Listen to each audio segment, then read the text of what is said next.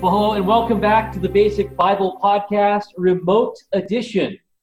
We are back and still in quarantine, but we're covering the book Unquestioned Answers by Jeff Myers. And joining me from afar, from a remote secret location, underground bunker, is Ray Jewell. Ray, welcome back. Hey, Kevin, it's good to be here. It looks like it's going to be a really nice day today, but it's good to try to keep up with this stuff. So let's go for it. Yeah, this is weird for us because normally when you and I are in this, are recording, we're right together. We're next to each other, but now we're doing this through Zoom, and kind of a weird situation for us. Yeah, it's, I guguess it's good to good to be flexible about such things. Yeah, it's at least we're still able to do this, and so that's let's talk about the book. So we're continuing on the series on this book, Unquestioned Answered. By the way, I did contact the fine folks at Summit Ministries, and they are they haven't got back to me yet about Jeff Myers coming on the podcast, but they at least are open to the idea. So all right. Throw that out there. But okay, so we're talking about chapter 4. It's just me and Jesus. Oh my! Ray, are you going to bring a song here now, or? Oh yeah, me and Jesus got our own thing going. I remember Hall. There was a hymn in a hymnal we used to use at a church I was at in Massachusetts. And the title of the song is it's just Jesus and me as we walk along. It's just Jesus and me, and we're singing a song or something like that. It's kind of a weird, but that does seem to be a lot of American Christianity today. Is just that idea. It's my personal relationship with Jesus that matters, and that's it. Right. And that's nothing but pure Gnosticism. Yeah. I mean, that's it's the emphasis in the book is addressing the preponderance of me. Yeah. It's about my prayers. It's about my walk with Jesus. It's not about anything more than that. And unfortunately, American Christianity has fallen into that trap. Yeah, I like what he says on page 94. It's not me and Jesus, it's just Jesus. The meanness of me and Jesus is precisely what I need to be rescued from. Yeah, exactly. I mean, we just seem to like to be in charge. That's probably since the very beginning of time with when Adam and Eve decided to disobey God. They were just doing their own thing. And I mean, what's wrong with that, right? Well, I think that's exactly it, because I think you hit exactly what my problem is with this. It's the relationship. If it's just Jesus and me, it's more about the me. I get to control what I think about Jesus. I get to control Jesus himself and what he thinks and what he does, and I don't have to worry about anybody else's opinion, because in reality, I'm forming my own religion. Yeah, and when you do that, then you can set your own standard of what's right and wrong. Exactly. You can go and live however you want to live, as long as I got Jesus in my back pocket, we're good to go. Right. And that again is a dangerous thought for the church, and yet I see it so often, even inside of the church. I mean,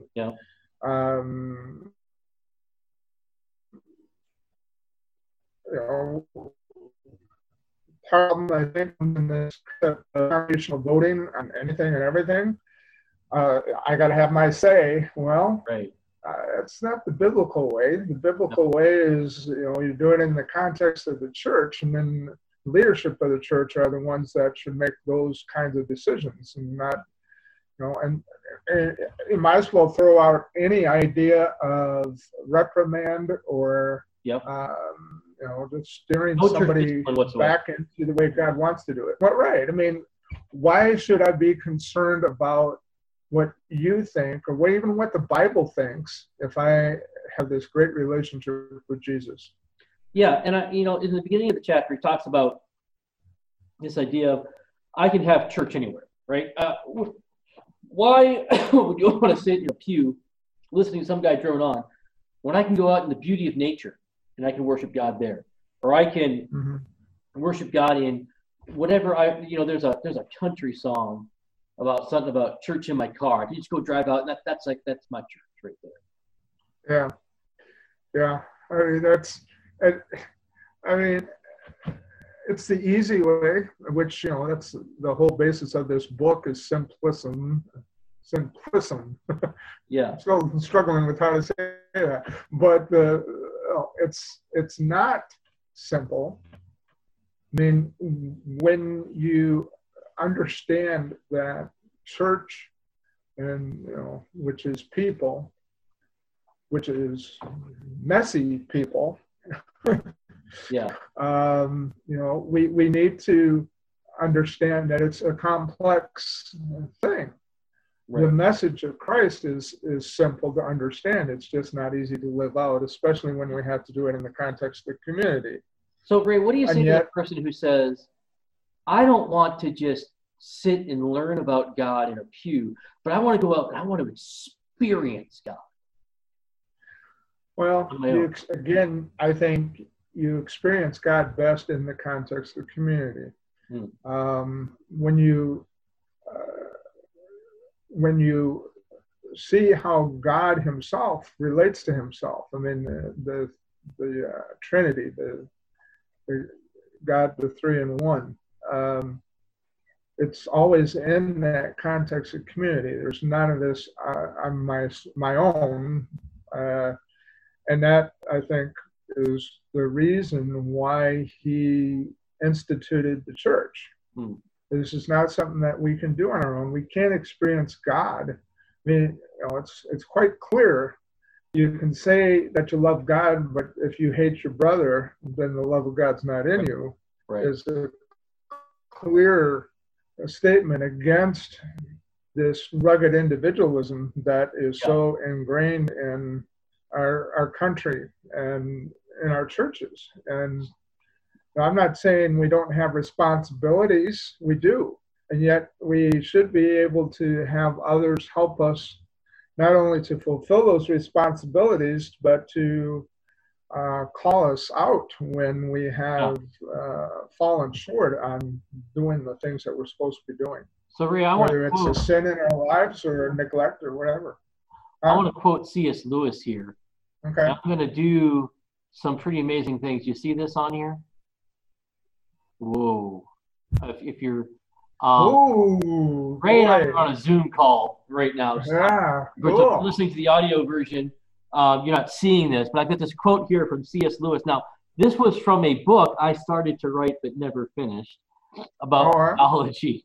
But I believe this is a quote from Mere Christianity. But C.S. Lewis was once confronted with this way of thinking, this whole idea, I just want to be out in nature, whatever.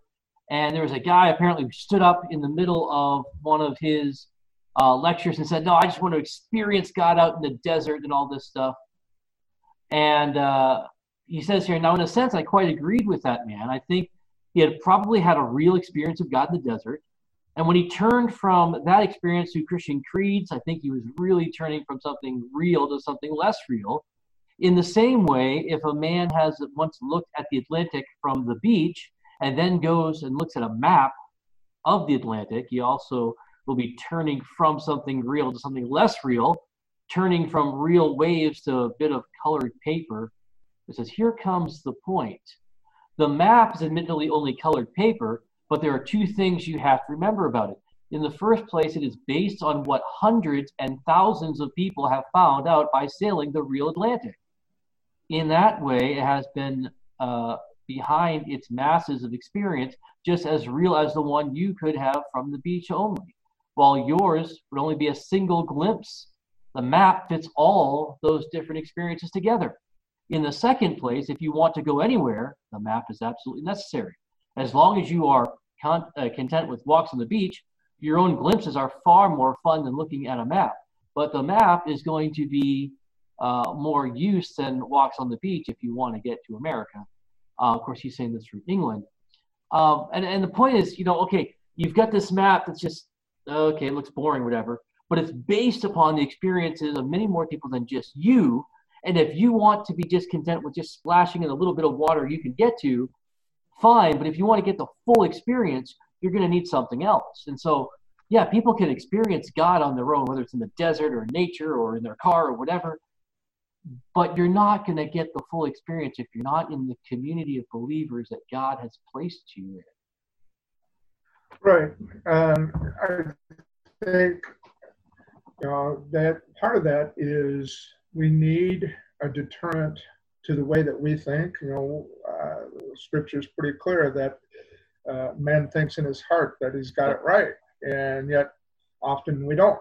And that's the need for people within a fellowship that will help us, guide our way instead of just going aimlessly down our own path, which leads to destruction. Right. So yeah, the church is extremely important for life. And it enhances our relationship with God. Yeah. I mean, I can listen to sermons all day long, and I Ray, you might not know this, but I like podcasting. You like the podcast? And I like to listen to podcasts too. I get a lot of good preaching on my phone, listen to my podcast. But you know what? I only listen to the ones I want to. Mm-hmm. If a subject doesn't interest me, I skip over it. But in the church, I'm hearing week after week biblical exposition, and that pastor is not going to sit there and ask me, do you want to listen to this or not? I'm going to be confronted with stuff I may not be confronted with on my own. And not only through the pulpit, but through fellow believers. If I have fellowship, and that's, I think that's what he gets into this in the book as well. But a lot of people, their problem is they're limiting church to just the four walls of a building. But if I have fellowship, like, Ray, you and I have been part of accountability groups within the context of a local church. And we're in a relationship where you can confront me. You know me, you see me, not just in a pew, but in life. And you can confront me and say, hey, I saw you post this on Facebook, or I saw you do, and that's wrong, and you got to stop that. And I need that. And we're not going to get that with just Jesus and me. Mm-hmm. Yeah, it's just such a vital part of my life. I accepted Christ as my Savior when I was 10. And a lot of that had to do with being a part of the church that, I find myself back being a part of. And I mean, I had some good upbringing, but I had a lot of people in the church that took an interest in me to help me, formulate who I am when it comes to my study of Scripture, when it comes to living the life of a Christian.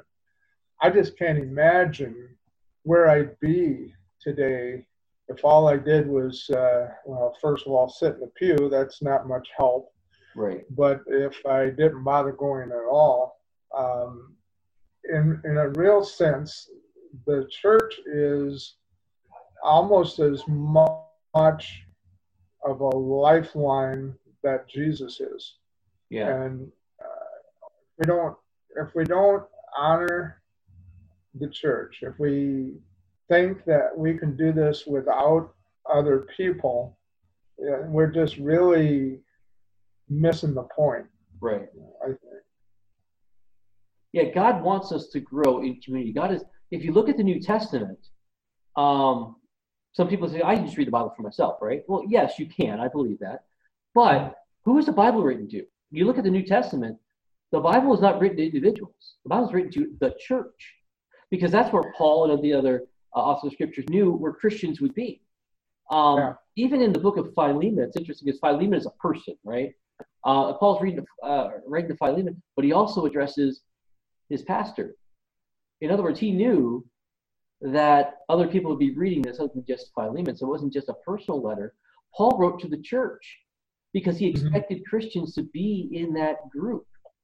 Well, and the probability of it, probably pretty much certain, it wasn't necessarily handed from person to person to be read that way. It was read in the assembly. Yeah. In the assembly. So, I mean, that automatically, like in Philemon's case, sets him up to be accountable to the others who have heard this letter from Paul.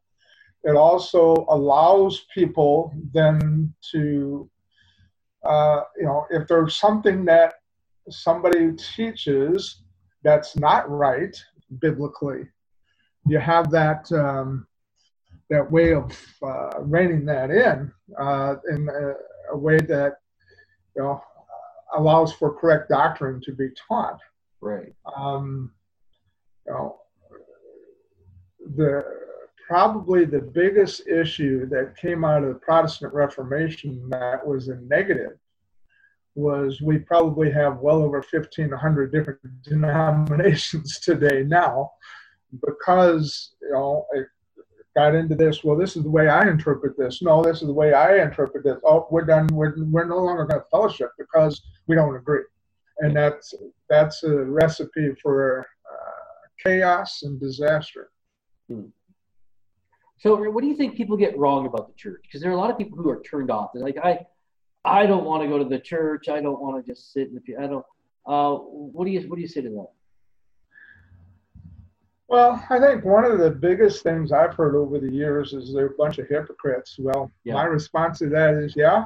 What's your point? I mean, we're all hypocrites. We all want to look at ourselves in a way that we look good, and we'll compare ourselves to other people and be like the Pharisee in Jesus' parable that basically said, I thank God I'm not like everybody else. I'm not like that tax collector over there who's beating his breast and stuff. What's he doing that? What's that all about? It's a showy thing. It's a pride thing. And so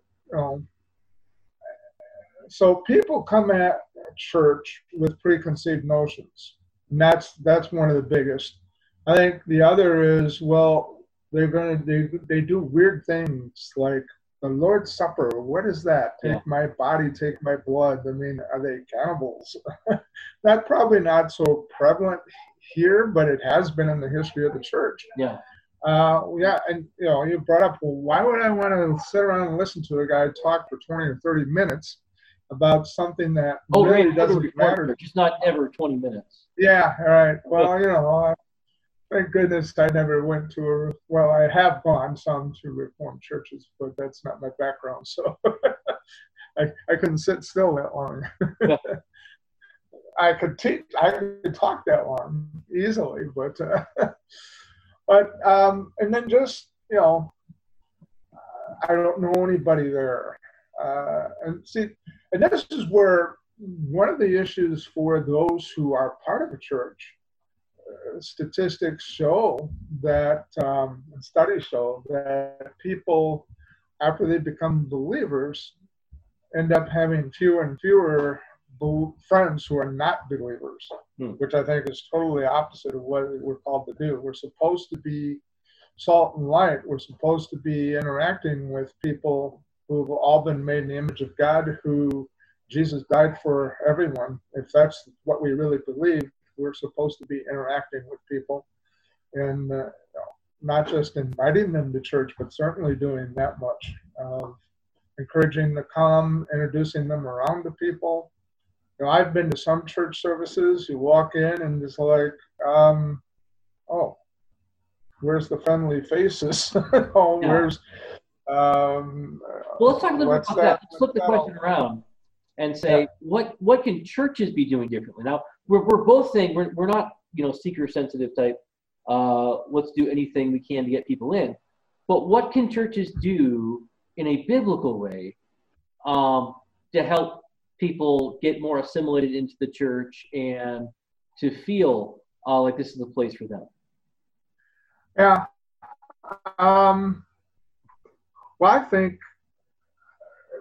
think a huge thing is for people that are a part of the church and have been for a long time to be properly trained in, number one reason I think that people don't witness to other people is they're afraid. They're afraid of rejection. They're afraid of not knowing the answer. The people that you're asking me to talk to are not of the same socioeconomic, so it's a cultural thing sometimes. Okay. I think, just getting people to understand we're all made in God's image. Yeah. And therefore we're all worthy of the respect that it takes to show the love of Christ to people. Doing that intentionally, going out of my comfort zone to be winsome and caring, just, like right now with the coronavirus issue that's happening. The church can step up in a big way to help those in need or do different things that will. There may be some who are much more apt to watch a church service on Facebook or on YouTube than they are to actually go to the building. So here's an opportunity to get that door open. Because pretty much everybody's doing it. They have to. Back in the book, Myers brings up the point that church should be also a place, I think this is really important, that you're allowed to struggle. Oh, yeah. You're allowed to be, as Luther said, sin boldly. And, just be able to deal with each other's sins without judgment, but also with the aim of helping. So I'm not going to jump down your throat. But on the other hand, if you're lost in sin, I need to help you, and let's get back. Let's repent. Talk with me of genuine repentance. That should be a part of every church. Yeah, I think that part of that is for those of us who have been a believer for a long time to be honest about our struggles, because we all have them. We all have, I call them habitual sin, and we just, really need to be honest about that. Instead of playing the game. I can play church better than a lot of people because I've been doing it for so long. And yet, to be honest about my shortcomings, to be open to share my failings, and yet how other people and how God has helped me to come through those times is crucial to helping others who are struggling with similar things or with other things that may not be a direct connection, but sin, and we can all work at figuring out how to go through it. I think another part of it is to allow the person to figure things out for themselves. Yeah. Not that we're trying to tell them how to live their lives. I mean, the Bible does that. God does that. We can point them in that direction, but then we got to let them make those choices on their own. Yeah. Well, one more thing I want to hit before we wrap this up is he talks about the need. Church isn't just about me; it's about other people, and so serving each other is part of a good local church, and that's not something you can do with just Jesus and me. And so I'm called to love each other, serve each other, comfort one another, all these things, help each other. And in that context, he brings up the interesting point of don't let yourself come up with your own spiritual gift. In other words, he says, where is it? Yeah, this does not mean we should demand a place based on what we think our gifts might be. You do not announce your gift to the fellowship and create a place for yourself. As opportunities arise, and I see that a lot where people demand. Like when I grew up, the idea of a call to preach. If you were determined, if you said that in church, it was like, oh, okay, we never can doubt that. If you have it, if you say you have it, you must have it. But a more biblical idea is if I have a certain spiritual gift, it's not determined by a written out spiritual gift test, but it's really written up. It's really like, the elders of your church are going to notice this. Yeah. Other right. people are going to see that you've got gifts in certain areas. So I always tell people, don't take a test. Ask the guy in the pew next to you what, because you most likely you're already serving in that kind of capacity. Right. I mean, that's